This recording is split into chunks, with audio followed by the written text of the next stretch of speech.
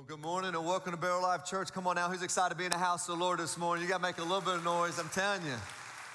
Goodness gracious, look at the person sitting beside you and say, I'm glad you're here today. Come on, online, look, if somebody's sitting beside you, say, I'm glad you're watching today, right? And then let's just stop for a moment at both of our locations. Can we get up for our worship team? Don't they do an amazing job every week? Man, I tell you, I was like, I don't know if I wanted to preach. Y'all just keep singing, man. This is good stuff, right? I'm telling you, this is what the Lord has really blessed us. Have great, phenomenal worship leaders here to lead us in worship. And we pray that the Bible says that the praises of God's people would inhabit his throne and they would inhabit the praises and that he would just be a sweet aroma to him. All right, come on, get your Bibles. Go with me to John chapter 9. John chapter 9, we're in this series called I Am, the 7 I Am statements that Jesus made through the book of John. This past week, we finished up Sukkot. I talked about that last week. Jews all over the world today, or all over the world last week, would go and they would build these huts or these tents outside of Jerusalem and maybe wherever they're located. And they would go eat. Some people will stay all night in them, but it was to remind them how God provided and took care of them for 40 years in the wilderness while they were homeless going to the promised land. Well, in John chapter 8, we talked about this as recap last week. In John chapter 8, the Feast of Tabernacles are taking place. There's huts all over Israel, all over Jerusalem, and Jesus makes his way down to celebrate the Feast of Tabernacles for 7 days. And remember, at night, they would light the candle. The candle was represent the fire at night that provided and protected the Israelites in the wilderness. Jesus stands before all of the people, and he says, I am the light of the world. The fire you saw in the cloud, that was me. The voice that Moses heard in the bush, that was me. I am the light of the world. And it's on that, right off the hills, we pick up with John chapter 9. Now, a lot of times people will ask me, why do bad things happen? I don't know. I honestly don't know. There's a lot of questions I get all the time, like, why do bad things happen to good people? Why did so-and-so have to pass away? Why, did this have to happen to this little child? All these things come, and I honestly don't know. But I do know in this passage, right here in John chapter 9, there's a purpose and a reason why this little boy, this little baby, was born blind, and he'd been blind his entire life. Well, the Jewish mindset was that God foresees your future. He sees your sins. He knew you would be a sinner, a wicked sinner, and therefore he cursed you at birth.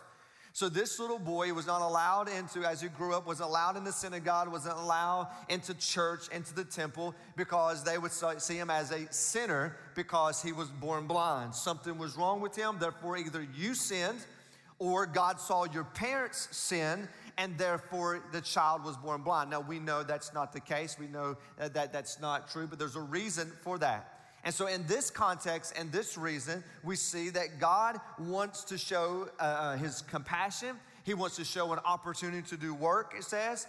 He wants to prove his power to the people around him.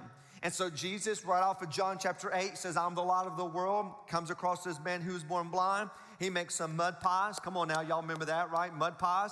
And he makes some mud pies. He puts it on the guy's eyes. Now, I don't know why he did that. He could have done it any way he wanted. He could have spoke it, and he could have healed the man. But he touched the man's eyes with these mud pies, put it on his eyes, and he says, now go to the pool of Siloam, go to the pool and rinse your eyes. And so someone helped him get down to the pool. He gets down to the pool and takes the water, washes off the mud off his eyes, finally get it off. And for the first time in his life, he can see. Everyone's rejoicing. Everyone's going crazy. How can this be possible? The blind man's goes, I can't believe this. I've never seen colors before in my life. I never saw people that I know now in my life. And at that time, if you're healed, they take you to the Pharisees or the priests and people to show you these miraculous signs so that you could watch this, go back into the temple, go back into the synagogue, and you begin to worship your God. Well, they bring him to the Pharisees, and the Pharisees were ticked off. They were upset. First of all, they were mad because Jesus healed him on the Sabbath. He says, this man is not from God. He works on the Sabbath. Another reason they get upset is because the guy begins to preach at them. He says, listen, this guy who healed me, well, who healed you? I don't know who he was. Well, what's his name? I don't know exactly what's going on in his life. Is he a sinner? And he goes, I don't know if Jesus is a sinner or not, but here's what I do know. I was once blind, but now I can see. That's all I know. I don't know. And for just let me have a moment here just for a second. So many people come up to me and said, I don't know how to share my testimony. I don't know how to share my faith with my family members, with the coworkers, with my boss, with my coach, my roommate, my classmate, my fraternity brother, sorority. I don't know how to share my faith. Here's what you tell them. I was once blind and now I see. I was once lost and now have been found. I don't know everything there is about the Bible. I don't know everything there is about theology. I don't know everything there is about God, but I do know this. I was once this person and God has changed my life. You can say that and you can share that point. So this guy, that's what he does. I don't know him, but I do know this. I was once blind, but now I can see. And so they questioned him again. In John chapter 9, verse 17, the Pharisees looked at him again, to this man. He questioned him again. And he said, what's your opinion about this man who healed you? And he begins to share his opinion about him, prophet, all this stuff. And all of a sudden the Pharisees, I can't hear this anymore. Go get his parents. Let's make sure this is not a scam.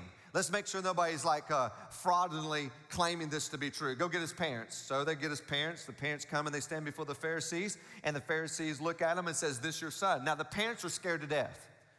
And rightfully so, because however they answer this question is going to determine whether the Pharisees kicked them out of the synagogue. If I'm kicked out of the synagogue, I can't go to church, can't worship, all this stuff. So the parents say, although we know this is our son, yes, he was born blind, and now he says he sees. He is old enough to answer on his own, talk to him. And the parents took a step back. So they look back at the son. They look back at him and says, tell us once more what's going on. And he says, listen to me. You say this guy is not from God, and you know this, that God doesn't hear sinners. If this man is a sinner, and he prays to God the Father, and God the Father opens up my eyes to see, how can you call him a sinner if God answers his prayer and he does this miraculous signs? Well, oh my goodness, like he is preaching at the Pharisees, and the Pharisees cannot stand it. In fact, look what happens in John 9, verse 34. You were born a total sinner. Why? Because you were born blind. That was their thought. That was the theology they thought. You were born a total sinner, and are you trying to preach to us, teach us? You think you know more than us? You think you know the Bible better than us? And look what happens. Because they had the power, they threw him out of the synagogue. They excommunicated him out of the synagogue. So he's been out his whole life. He now gets a chance to come back to church, and all of a sudden he's kicked right back out because the Pharisees saw themselves as the gatekeeper to righteousness. They're the gatekeepers to righteousness. So Jesus hears about this. Jesus hears about the guy who was healed and went to the Pharisees, and the Pharisees kicked him out of the family of God, the sheep pen, the family of Israel. They kicked him out. You're no longer part, excommunicated. So Jesus goes and he finds him. And listen to what Jesus says to this guy, John 9, verse 39. Jesus told him, I entered into this world to render judgment. Now, what is Jesus saying here? I'm the one who judges. I'm the one who knows who's a total sinner or is not. I'm the one who gets to say who's in the family of God or who's not. He goes, I've rendered judgment to give sight to the blind, which I just did, and to show those who think they see, but they really are blind. Some of the Pharisees, verse 40, were standing nearby, heard him, and asked, are you saying that we're blind? And this is where this whole story picks up with in John chapter 10. You need to understand that context. That's very important. A man has been excommunicated from the family of Israel, from the family of God, from the synagogue. You're a sinner, get away from us. Jesus heals the blind man. He says, watch out, there are people who are blinded, but they think they see. And the Pharisee goes, wait. Are you saying we got this wrong? You're saying that we are blinded because we are the gatekeepers to righteousness. People come in and out of the synagogue based on what we believe that they are right before God because we know the Torah, we know the Bible, we know the Old Testament, we know what God wants. So we stand with that authority as the gatekeepers. And it's with that, Jesus goes into John chapter 10. Now, if you've been around Better Life Church any amount of time, you know that John 10 is that's our chapter, y'all. Like that's Better Life Church's it's verse, it's chapter, it's where we hold to, it's what we named our church off of. This is where we get the mission, the vision of Better Life Church right here out of John 10:10. And so Jesus, remember, some of the Pharisees says, do you think that we're blind? And I want you to hear what Jesus says back to them. Verse 1. It says, I tell you the truth. Anyone who sneaks over the wall of the sheepfold rather than going through the gate must surely be a thief and a robber. But the one who enters through the gate is the shepherd of the sheep. The gatekeeper opens the gate for him, and the sheep recognizes his voice and come to him. He calls his own sheep by name and leads them out. After he gathers his own flock, he walks ahead of them, and they follow him because they know his voice. And they will not, or they won't, follow a stranger. They will run from him because they don't know his voice. And going on to verse 6, it says they had no idea what this means. Well, in the context, you got to think about this. In the context, there's two ways that shepherd would take care of sheep. One, there was this rock, like think of a rock fence, or sometimes a cave. Sometimes it's just 4 or 5 stones stacked up on top of each other, and it makes like a arch or a U or a circle. And there's a little bitty entrance to the sheep pen. And the sheep would go inside, they would lay down, and the shepherd would lay in front of the entrance. We're going to talk about being the good shepherd, the great shepherd. He says, I am the shepherd, next week. This is actually part 1 of part 2 in the series. And the shepherd would lay at the entrance. Now, thieves would come and try to climb over the rock, steal the sheep. Wolves would try to come and attack it, but they couldn't get in because the shepherd laid in the entrance to protect the sheep. That's one way that they took care of sheep. The other one was kind of a community sheep pen, if you would say. You have sheep, you have sheep, you have sheep, I have sheep. We have a bunch of them, don't have a place to put them. And so there's kind of like a sheep daycare, okay? Come on now, follow with me, right? There's this big old pen, and they would leave the sheep, and the shepherd would be the gatekeeper. If I walked up and said, I'm ready to get my sheep, the shepherd then would open up the gate for me, and then I would step into the sheep pen, and watch this, I would call my sheep by name. I would call them to come, and they would follow me because they know my voice. If you stepped into the sheep pen and try to call my sheep, they're going like, you're a bad boy. You know what I'm saying? They ain't coming. I'm sorry, I know it's bad. Just follow on with me. That's bad, that's bad. They're not coming after you. Why? They don't know your voice. Now, you got to understand in the picture here, Jesus, like Pharisees, you think you're the gatekeeper. You think you can tell God's flock when they can come in, when they can come out. You think you can let them in and let them out based on your righteousness. You think you're the shepherd. You think you're the gatekeeper. In fact, you actually are thieves and you're robbers. You're trying to steal the family of Israel, of God, out. You're leading people astray. Remember, they excommunicated the blind person. You got to put this in context to understand what Jesus is trying to say. And he says, there's a gate. There's a gatekeeper. There's a shepherd to protect. They're the one that has the right to go. And if you really want to get really nitpicky, the sheep really hear the shepherd's voice. And if you would hear my voice, you would know I'm the shepherd. And you would know who my Father in heaven is. And you would know, just like I said, I am the light. I am the bread. We talked about this. Yahweh. You would recognize my voice, but you don't recognize my voice because you are blinded. You are blinded. Yes, he was blinded physically, but you are blinded spiritually, and you do not see me. Verse 6, those who heard Jesus use this illustration did not understand what this meant. So Jesus explained, and here it is, here it is, here it is. Look what it says. I tell you the truth. I am the gate. I'm the gate. I'm the gate of the sheep. All who came before me were thieves and robbers, but true sheep do not listen to them. I am the gate. So what do we learn real quickly about the gate? Here's something we learn about the gate. One, the gate is a person. The gate is a person, and the person's name is Jesus. Jesus says, I'm the gate to the sheep pen. If you want to get into the family of God, if you want to be part of the family, it's not Abraham, not Moses, all this stuff. I am the one. I'm the gate that lets the sheep in. I'm the only one who can render judgment to say you're a total sinner or you're not, that you're saved or that you're lost. I am him. You have tried to play God, Pharisees. I am God. Emo, ego, emo, emi, ego, emi. I am God. I'm Yahweh the gate.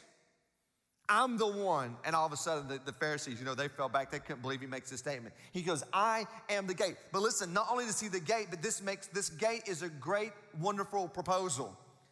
Jesus gives us a wonderful proposal for everyone watching online. Listen, at one of our campuses, listen to this proposal. And John 10, verse 9, those who come through me, if you'll come through this gate, you will be saved. And you may be saved. What do you mean be saved? You've heard people say all the time, hey, I got saved, or so-and-so was saved. Well, do you know what saved from what? What have you been saved from? And why did you even need saving? And if you see this proposal that Jesus says, if you will come through this gate, Whether you're blind, whether you think you're righteous, whether you're a total sinner or you think you've got it going on. But if you'll come through this gate, you will be saved. And when you ask the question, what will I be saved from? Watch this.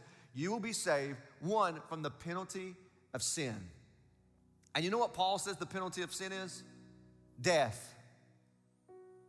You may die, you will die physically, but you will also die spiritually if you die in your sin. You want to come through this gate? Watch this. You want to be part of the sheep, the family, the flock of God? I'm the gate. There's not multiple gates that lead to multiple places, not this God and this tomb and this person you worship and this. I'm the gate. And some people ask, well, why are you so narrow-minded that Jesus is the only way?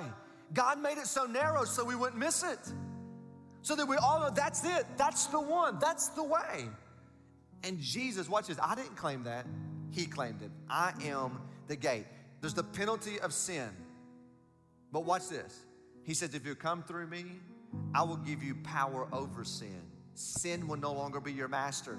Sin will no longer have to control you. You have the power to say no to your addiction now. You have the power to say no, that I'm not going to look at her anymore. You have the power to turn your head. You have the power to forgive. You have the power not to gossip. You have the power not to become angry and bitter anymore. You have the power. So if you'll come through this gate, I will give you all the power that you need. And no longer you have the penalty of sin. No longer will you be under the power, the domain of sin anymore. And then someday, this is really good, and someday you'll be taken away from the presence of sin. Is that not amazing? No more cancer. No more losing loved ones. No more tears. No more arguing. No more kids going to sleep without mommy or daddy anymore. You imagine that the presence of sin will be gone. No more sin. Jesus says, I am that gate. And I'm the one who has the power to exercise judgment. Not you, Pharisees. You are the ones who are blinded. But see, listen, we can throw stones at the Pharisees right now going, oh, shame on the Pharisees. But watch this. We do the same thing. How many times you pick up stones and you judge people around you? You think their sin is not as bad as your sin. Well, at least I don't sin like them. And you start talking about other people and you start judging other people. Well, I can't believe that. Well, I can't believe that they're in church. They went, what? And you begin to judge. You become just like the Pharisees. In fact, you try to become God. Because now you think you're the gatekeeper of righteousness. When every one of us who've been forgiven of our sins, we should thank God every single day that He has forgiven us and has cleansed us from all unrighteousness. This gate is a person. This gate has a beautiful thing that gives you power over sin and the rid of the penalty of sin. And someday the presence of sin will be gone. But let me tell you something else about this gate. This gate's a promise. It's a promise to every single one of us. In John 10:9, it says, they will come and go freely and they will find good pastures. Now, as we pick up in John chapter 10, verse 11 next week, when Jesus says, I'm the shepherd, we'll talk about that and how He lets His sheep go out in green pastures. And what does it even mean where we can find rest and rejoice and refreshment in Him? We'll talk about that next week. Again, this is like part one of part two. But then we get to John 10:10. And this is our verse. This is our verse as a family. This is our verse as the community of faith here at Better Life Church. John 10:10 says, the thief's purpose is to steal, kill, and destroy. Two meanings here, obviously. One, he's talking to the Pharisees. Put it in context. Pharisees, you're a thief. You're trying to lead people astray by excommunicating them from the synagogue by thinking he's born total sinner. You know why he was born this way? He was born this way for this point, for this day, so the power of God could be displayed in his life, so that hopefully you would believe. That's why.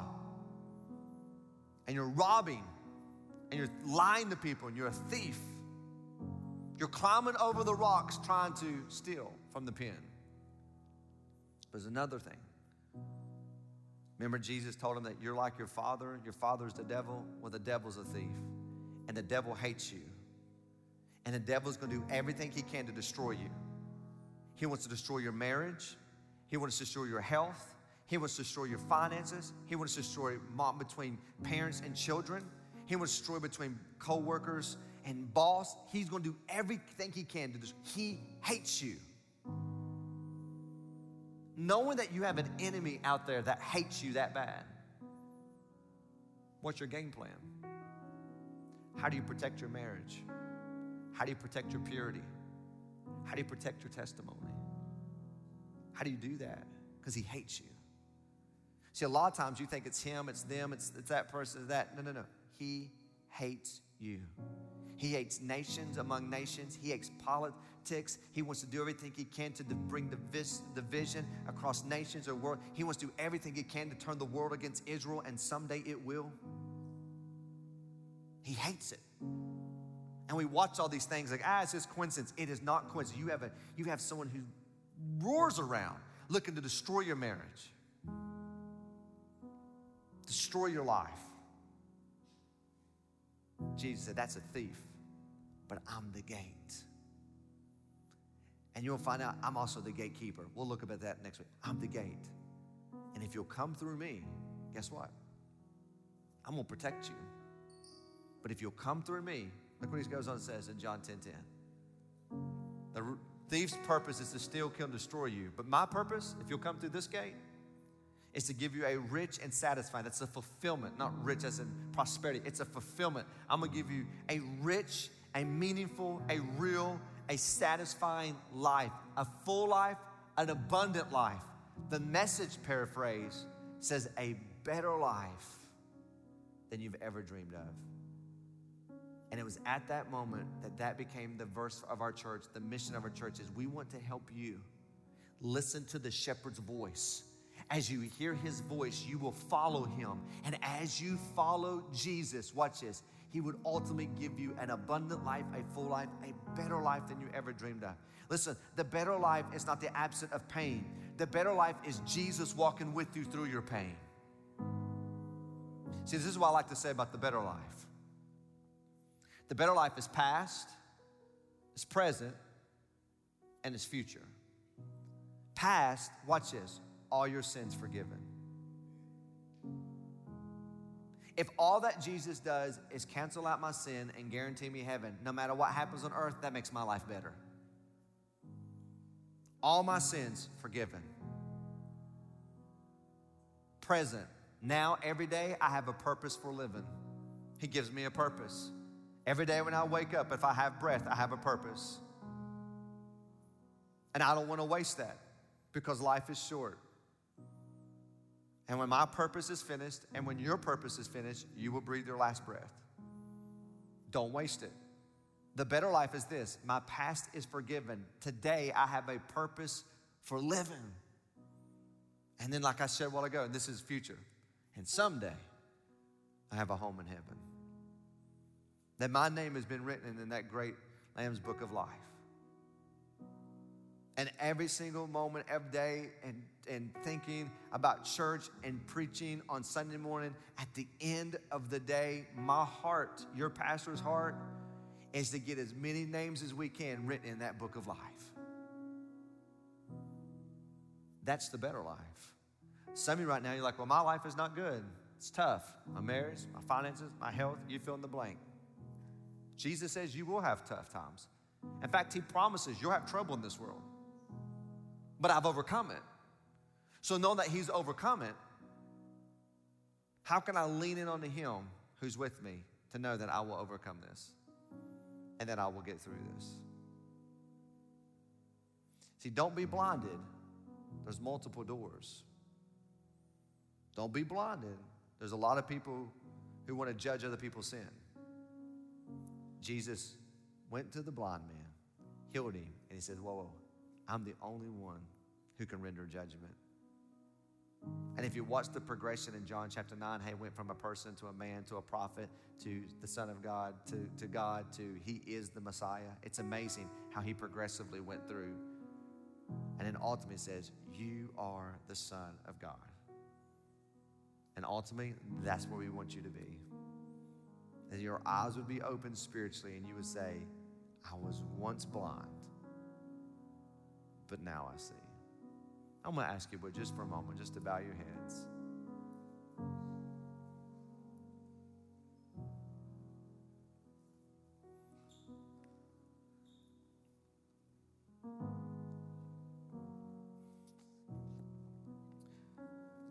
you're watching online, or if you're here this morning, or one of our locations, catching this on a podcast or streaming on Facebook, wherever you are right now.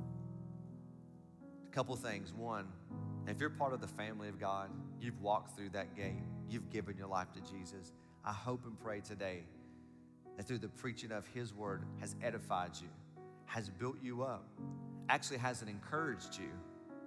Maybe you've had a bad week, a down week, or maybe this week has been tough, or the week coming is going to be tough. And you just need to be reminded of that He's the gate. You've walked through that gate. And because that, you can experience a full life, a satisfying life, a better life, that your past has forgiven.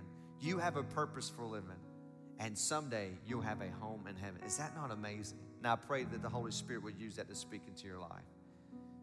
Second is, if you are here listening, watching, and you know about the gate, but you never walked through it, your translation may say door. You've never walked through the door.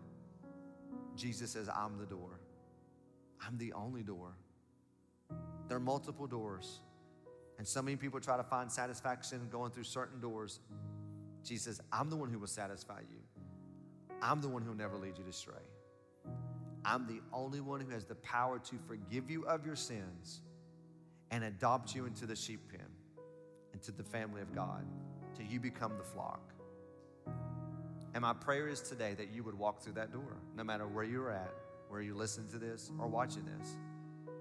And all you need to do is cry out to Jesus. A prayer doesn't save you, but your lips can proclaim what your heart declares. And today, if your heart declares Jesus is the door, He is the gate, He's exactly who He says He is, then right where you are, you can pray out to Him and just say, Jesus, I believe. I believe you came for me. I believe you died for me. And I believe you got up out of the grave for me. And today I ask you to forgive me of all my sin. And to come into my life and help me listen to your voice and follow you for the rest of my life. Thank you for saving me from the penalty of sin, from the power of sin. And someday, when you take me home, I'll be free from the presence of sin. If that's you and you've cried out to the Lord, first of all, we want to rejoice with you. Host is going to come out just a moment, or maybe in our chat, just put it in the chat below and just say, hey, today I gave my life to Jesus. We're going to give you a number that you can text so that we can send you some resources. Why? Because our mission is to help you hear the shepherd's voice, follow Him, so you can experience an abundant life, a better life you've ever dreamed of. Father, thank you so much for your word. Thank you how relevant it is today. Jesus, thank you for being the gate, the door. Thank you for accepting sinners like us into the family. Thank you that whoever confesses and calls on your name will be saved. Thank you for your word is so true and so powerful, that you are the great I am, the bread of life, the light of the world, the door, the gate to the Father. And so we thank you for who you are.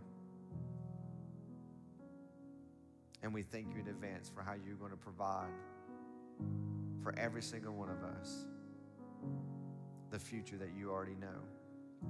May we just have the faith and the courage to trust you and listen to your voice and walk with you every single day. For your name we ask and we pray.